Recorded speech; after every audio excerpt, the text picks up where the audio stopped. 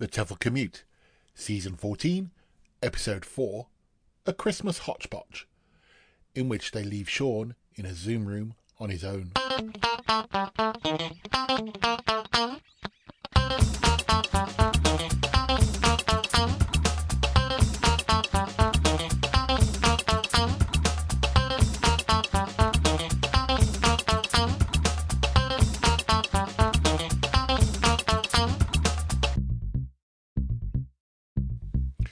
Hello everyone, welcome to another episode of the TEFL Commute. I'm Shaun, one of the hosts, and at this point I usually throw over to one of the other hosts, but today I'm in our Zoom room all alone.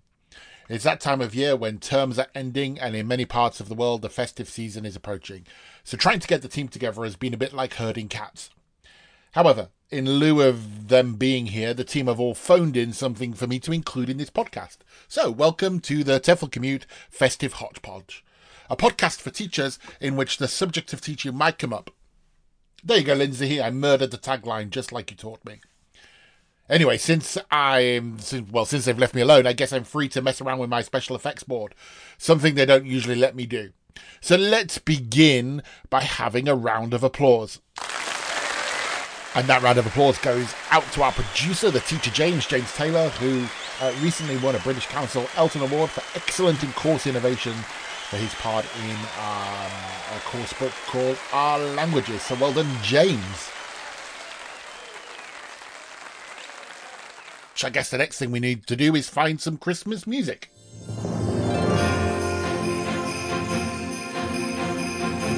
There we go then, some nice Christmas music. Well, nice. It's got some sleigh bells in it, and it's got a bit of a Christmassy theme, and it was available online. It doesn't at all make me think of a drink. Right, so I've got the music. What else can I play from my board? Oh, I know, I've got my artificial voice, haven't I? And if there's one thing that the TEFL Commute crew don't like, it's me telling jokes. So let's put the artificial voice with some Christmas jokes. Here we go. What do angry mice send to each other at Christmas? I don't know. What do angry mice send to each other at Christmas? Cross mouse cards. What do reindeer hang on their Christmas trees? I don't know. What do reindeer hang on their Christmas trees? Ornaments. What do Santa's little helpers learn at school? I don't know. What do Santa's little helpers learn at school? The alphabet.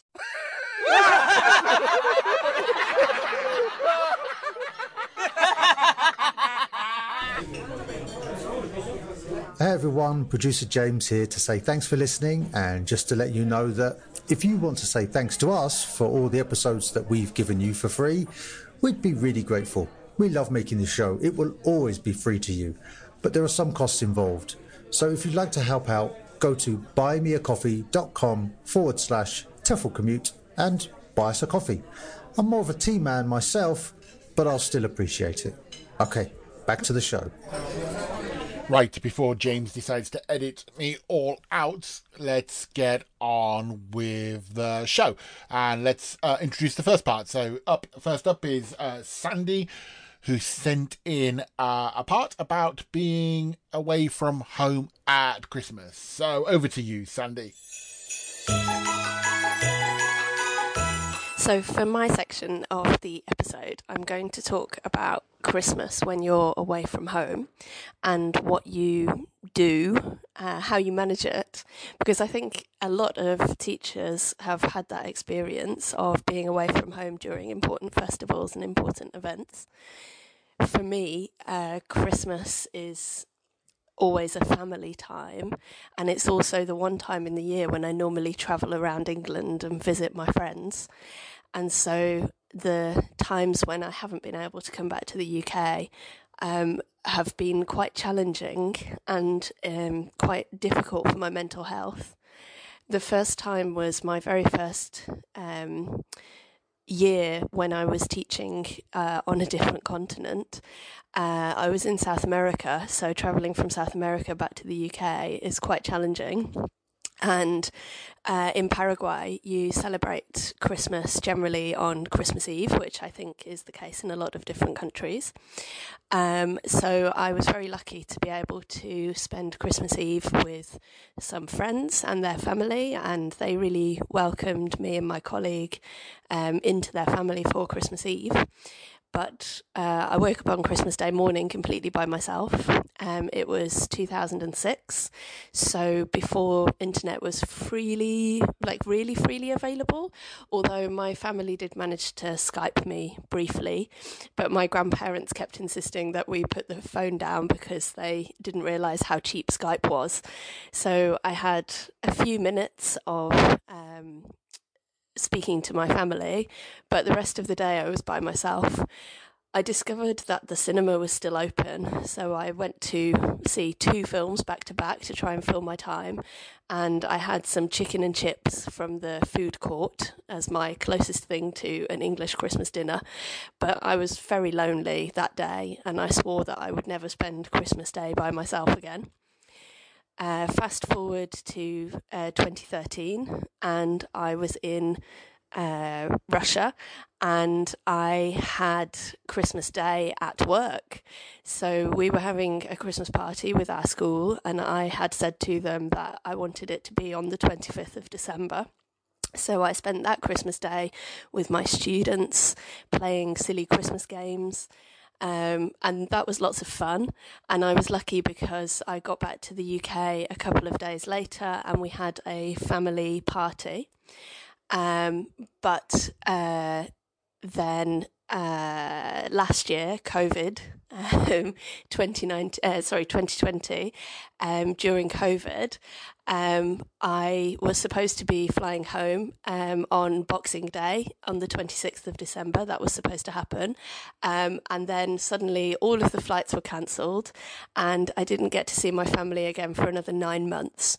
I know that I absolutely wasn't the only person who was stuck in that situation, but I think it's particularly challenging being away from home during festivals and during those important family events.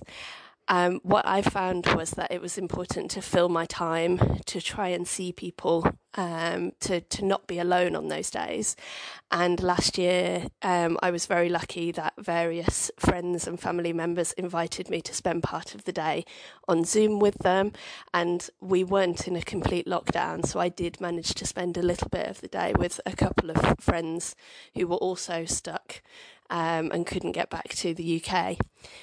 But I don't want TEFL commute to be a downer at all, but I think it's important for us to be aware of what some of the downsides of our job are potentially if we're travelling, if we're away from home, and think about, what can we do to help each other? Do reach out to the people who are away from home, who are away from their family. And I think looking after each other, helping each other out is super important. So, Merry Christmas, everybody. I hope you enjoy whatever festivals or holidays that you have. And I hope that if you are away from home, that you're able to still spend some of the time with friends, with colleagues, online or off. Enjoy your holidays if you have them. And if not, look forward to your next festival.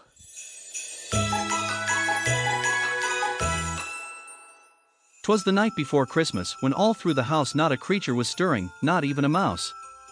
The stockings were hung by the chimney with care, in hopes that St. Nicholas soon would be there. The children were nestled all snug in their beds, while visions of sugar plums danced in their heads. And Mama in her kerchief, and I in my cap, had just settled our brains for a long winter's nap. When out on the lawn there arose such a clatter, I sprang from the bed to see what was the matter. Away to the window I flew like a flash, tore open the shutters, and threw up the sash. The moon on the breast of the new-fallen snow gave the luster of midday to objects below. When, what to my wondering eyes should appear, but a miniature sleigh, and 8 tiny reindeer. With a little old driver, so lively and quick, I knew in a moment it must be Saint Nick. More rapid than eagles his coursers they came, and he whistled, and shouted, and called them by name. Now Dasher. Now Dancer. Now Prancer and Vixen. On Comet. On Cupid. On Donner and Blitzen. To the top of the porch. To the top of the wall. Now dash away. Dash away. Dash away all. As dry leaves that before the wild hurricane fly, when they meet with an obstacle, mount to the sky. So up to the housetop the coursers they flew, with the sleigh full of toys, and St. Nicholas too. And then, in a twinkling, I heard on the roof the prancing and pawing of each little hoof. As I drew in my head, and was turning around, down the chimney St. Nicholas came with a bound. He was dressed all in fur, from his head to his foot, and his clothes were all tarnished with ashes and soot. A bundle of toys he had flung on his back, and he looked like a peddler, just opening his pack. His eyes how they twinkled. His dimples how merry. His cheeks were like roses, his nose like a cherry. His droll little mouth was drawn up like a bow, and the beard of his chin was as white as the snow. The stump of a pipe he held tight in his teeth, and the smoke it encircled his head like a wreath. He had a broad face and a little round belly, that shook when he laughed, like a bowl full of jelly. He was chubby and plump, a right jolly old elf, and I laughed when I saw him, in spite of myself. A wink of his eye and a twist of his head soon gave me to know I had nothing to dread. He spoke not a word, but went straight to his work, and filled all the stockings, then turned with a jerk. And laying his finger aside of his nose, and giving a nod, up the chimney he rose.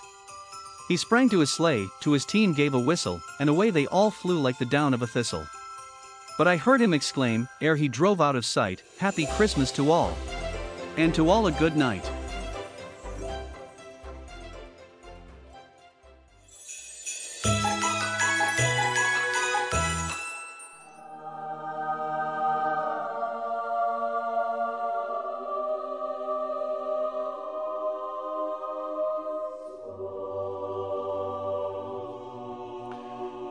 For those of you who've been following the TEFL commute or listening to the TEFL commute since the very beginning, you may recognise the angelic voices as those which used to introduce a section called Facebook Philosophy, a section in which we basically poked fun at memes on social media that were supposed to be inspiring or motivational about education. The section I'm bringing to you here is called Words I've Learned on Social Media, and while it's not Facebook Philosophy, I thought any excuse to bring back the angel sound effect. So in this section, what I want to do is look at some words. The TEFL commuter has always been interesting words. Obviously, we're all language teachers, and if you look back over the seasons, you'll see many a section and episode that we've dedicated to them. So of late, I've noticed a number of memes in my social media feed that are vocab related. And that's all the excuse I need to make a quiz. So cue the angels once more. Get ready to answer these questions, all of which have appeared on a social media feed in the last few weeks. So question number 1. What is a kakistocracy? I would repeat that, but I would probably get it wrong, so I'm going to leave it at that. Question number 2 is, language teachers, you probably are familiar with words like synonym, words that have similar meanings, antonyms, words that have opposite meanings, and even homonyms, words that have got similar spellings and sounds like bark or bark of a tree, bark of a dog. But do you know what a capitonym is? Okay, so do you know what a capitonym is? So question 3, part 1. And this question is based on something I saw on Twitter about Old English words to revive. In fact, we did a whole episode on Old English 1 season or 2 ago. So what do these words mean? So if something is monsterful, what would we say nowadays? If it was monsterful, what would we say nowadays?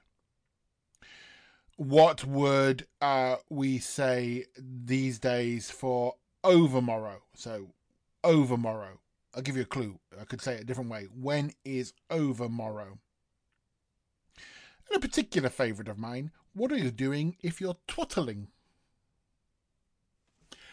Alright, question number 4. And this has only got one part. Maybe. The word orange has evolved over time. And it was written with a letter at the beginning. So we've lost the letter that goes before the O of orange. What was that letter? And question number 5, your final question. What do these words have in common? What connects these words? Are you ready? So, vax, allyship, vaccine, NFT, and perseverance. That's vax, allyship, ALLY ship, vaccine, NFT, and perseverance. There you go. Now, you know I like my sound effects, so here's the thinking time.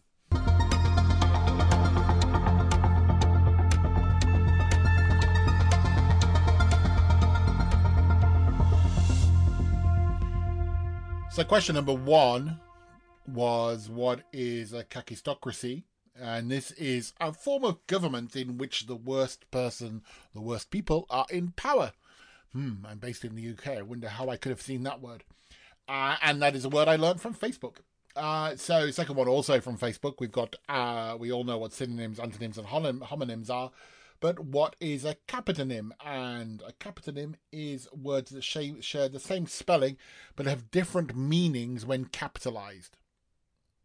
So there you go. So, for example, Polish and Polish would be an example of that. Question 3, with the words from Old English to revive. I think the first word I gave you was monsterful. And we would say, these days, if something was monsterful instead, we'd say it was wonderful. Then I asked what overmorrow is. Well, there's a morrow clue there. So it's the day after tomorrow. I definitely think that word should be brought back. And finally, if you're twattling, what are you doing? You are gossiping. Question number 4, the word orange has lost a letter over the time. What was that letter? The letter was N. So it used to be spelt with an N at the beginning. And allegedly that's why words like the Spanish word is narancha, apologies for my pronunciation, still carry the N at the beginning. And that is from the Language Nerds website, which I think I saw on Facebook. And also, if you go to that post, you'll find that they also say there are 24 words. Orange is famous for not rhyming with anything. And they suggest there are 24 other words in English that don't rhyme with anything. So you can go and find that out if you've got nothing else to do. And finally, then, what connects, or what do these words have in common? Vax, V-A-X.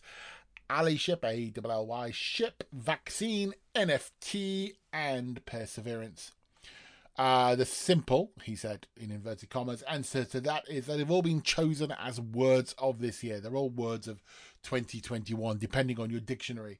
So vax, VX, was chosen by the Oxford Dictionary. Perseverance was chosen by the Cambridge Dictionary. And I think part of the reason for that is because there was a spaceship that went to Mars called Perseverance as well, and it fitted in with that. Vaccine was the word chosen by the Merriam-Webster. Allyship was chosen by Dictionary.com, and apparently this is a person who advocates for inclusion of a marginalised or politicised group in solidarity, but not as a member. And then the Collins Dictionary chose NFT, non-fungible token, this digital certificate of ownership that has been in the news of this year. So they chose that as their word of the year. So there you go then. Words that I've learnt off social media in the last month or so. Hope you enjoyed the quiz. I'm a little bit nervous because I did a quiz. And as you shall see when you get to Lindsay's part, he talks about quizzes and what makes a good quiz question. So I hope I passed his test.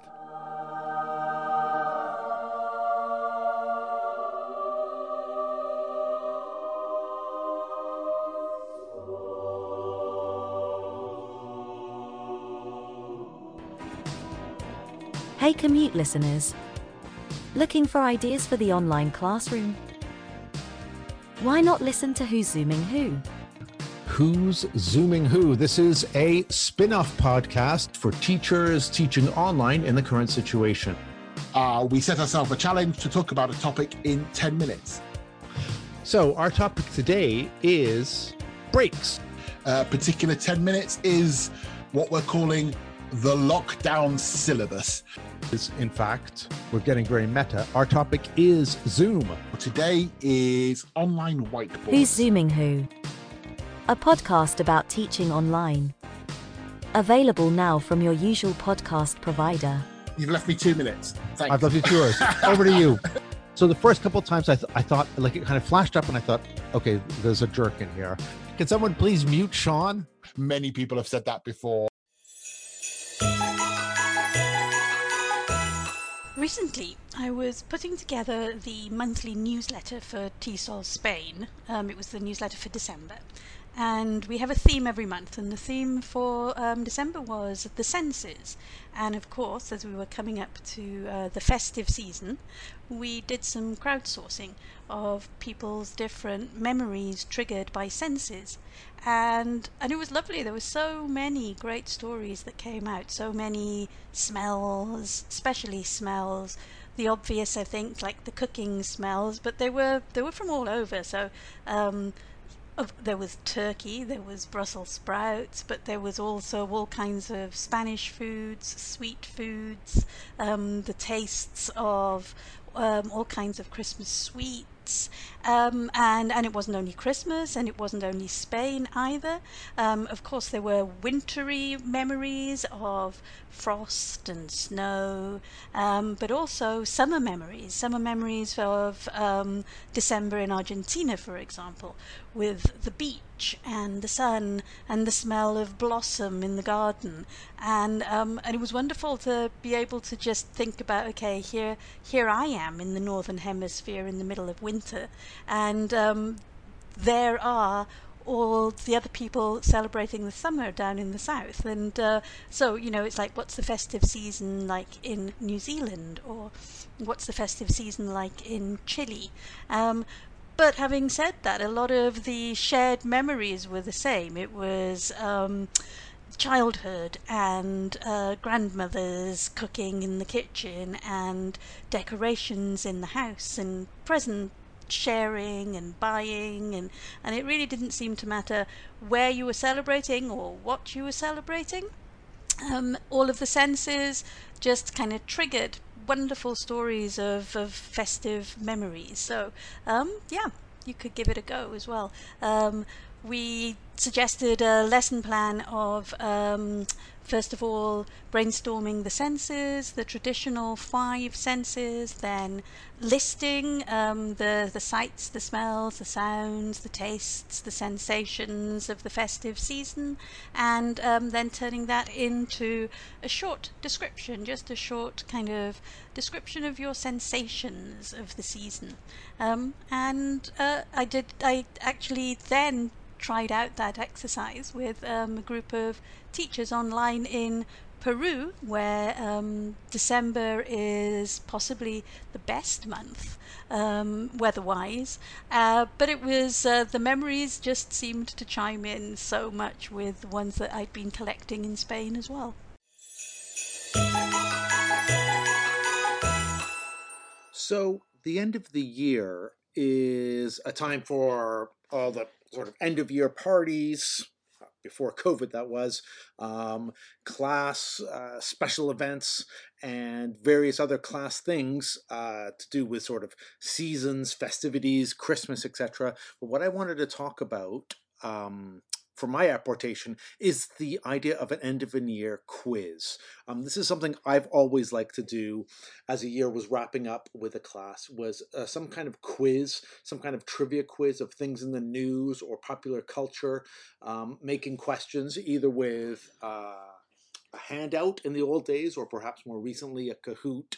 And I think this is something that lots of teachers do. So what I wanted to address in this segment, though, was making a good quiz question, because I think this is something that is an art in and of itself. And any of us who have made quizzes will have some experience in making quiz questions.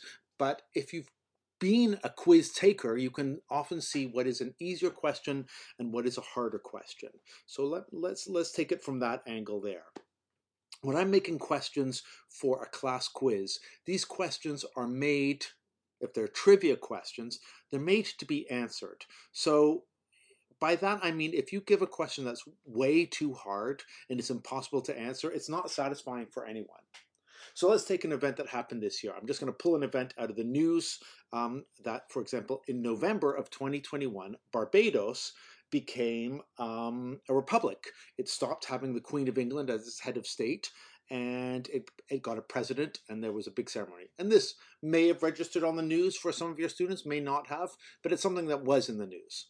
So here's an example of an unfair trivia quiz question, right? Would be something like, in what month or what date did Barbados become a republic? Now that's kind of hard because the date, no one would really kind of remember that. The month would have been 1 in 12 chance, and I think many students, if they were paying attention, maybe said, oh, wasn't it a few months ago? Maybe it was after the summer, or maybe they didn't pay attention at all. So if I was making a question where this was the trivia fact I wanted to get, I would turn it around and I would give more information in the question. And then at the end, they would have to guess something, so it becomes easier. So instead of saying a question like, in what month or what year or when did Barbados become a republic, you could give some more information and do it like this. This country became independent from the United Kingdom in November 1966. And in November 2021, it became a republic, losing the Queen as its official head of state and swearing in a new prime minister called Mia Mottley, who also in one of the first acts named Rihanna as like an honorary member of this Caribbean country. Name the Caribbean country. So you see here, the question has become more interesting. We've given more information about it. We've given more details to it. And it's more of a chance now. There are several clues that students might be able to gain access to that answer via that. So if you're looking at making trivia quiz questions, my recommendation for an end of the year trivia quiz would be to make the questions slightly longer, make them answerable by including more questions or more facts in the questions. And look it up, find some good trivia bits online, and enjoy the end of the year activities, whatever you do. Thanks.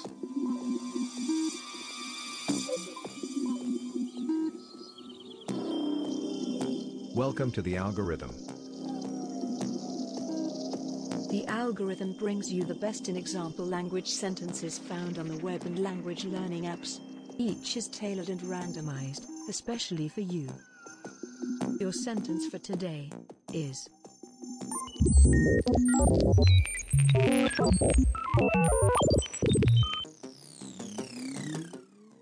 How many deer would a reindeer rain if a reindeer could rain deer? How many deer would a reindeer rain if a reindeer could rain deer?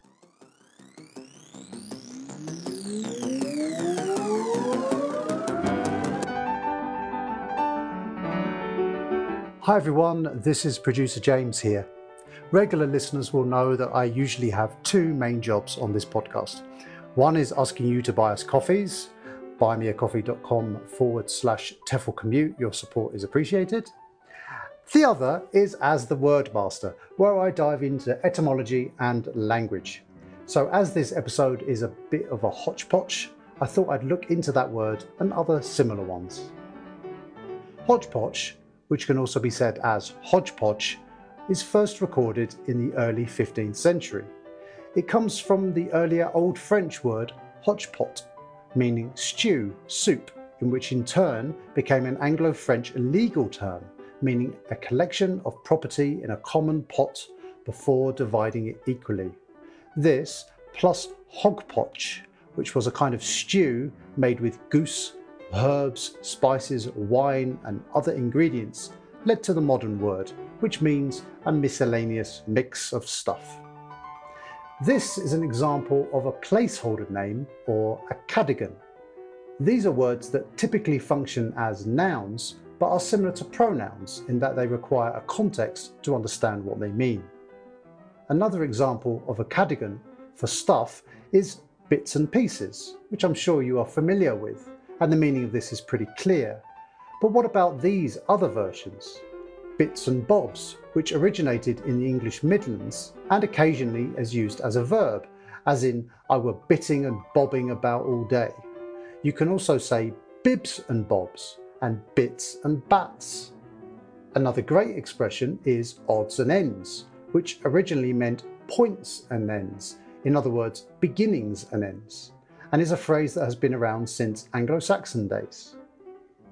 Other examples of cardigans include names like John or Jane Smith, or fulano or fulana here in Brazil, numpters like umpteen, and geographical terms like the boondocks or the high street.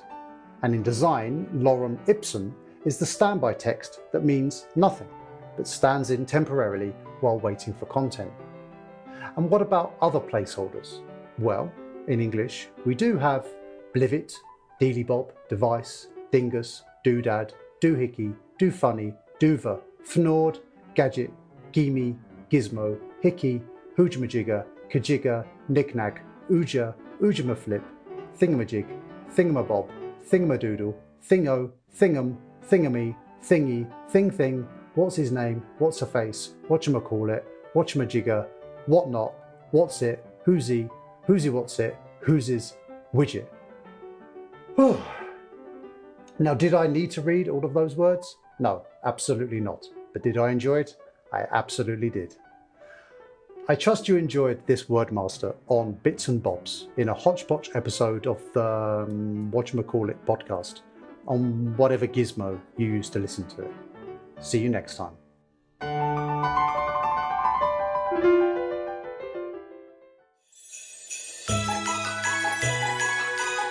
And that's it. We're indeed coming to the end of our Hotch episode. Thank you to James for explaining what Hotch or where Hotch came from, and to Kerry, Lindsay and Sandy for their contributions. We're back together in a more regular format in the new year. I doubt they'll ever let me loose in a Zoom room alone again after this episode. But as we come to an end, it's time to cue the Christmas track and wave goodbye. What's that? One more cracker joke? Oh, okay then. Well, I wouldn't want to disappoint. Here you go. Goodbye. Happy holidays. What is the best Christmas present in the world? A broken drum. You just can't beat it. As your commute is coming to an end, here's an idea that you can take into class. Well, in fact, the whole podcast was an idea that you could take into class. You could, for example, use the 'Twas the Night Before Christmas poem by Clement Clarke Moore, which we made using an artificial voice as it's in the public domain. So you could use that as a listening. The students could listen and ask questions. You could even go online and find the text. Or you could do a lesson on advice or tips for people living on their own in your country, following on from Sandy's part of the podcast. Or get the students to write about the sights and sounds and smells of Christmas for them, or a holiday for them, if not Christmas. You could take Lindsay's advice and get them to write a quiz. Or you could actually give them my vocabulary quiz and then get them to look up the words in the dictionaries. So a number of things you can do in class. But most of all, if you have a holiday coming up, make sure you enjoy it. You've been listening to the TEFL Commute, an original podcast produced by James Taylor and presented in no particular order by Kerry Jones, Lindsay Clanfield, Sandy Millen and me, Shaun Wilden.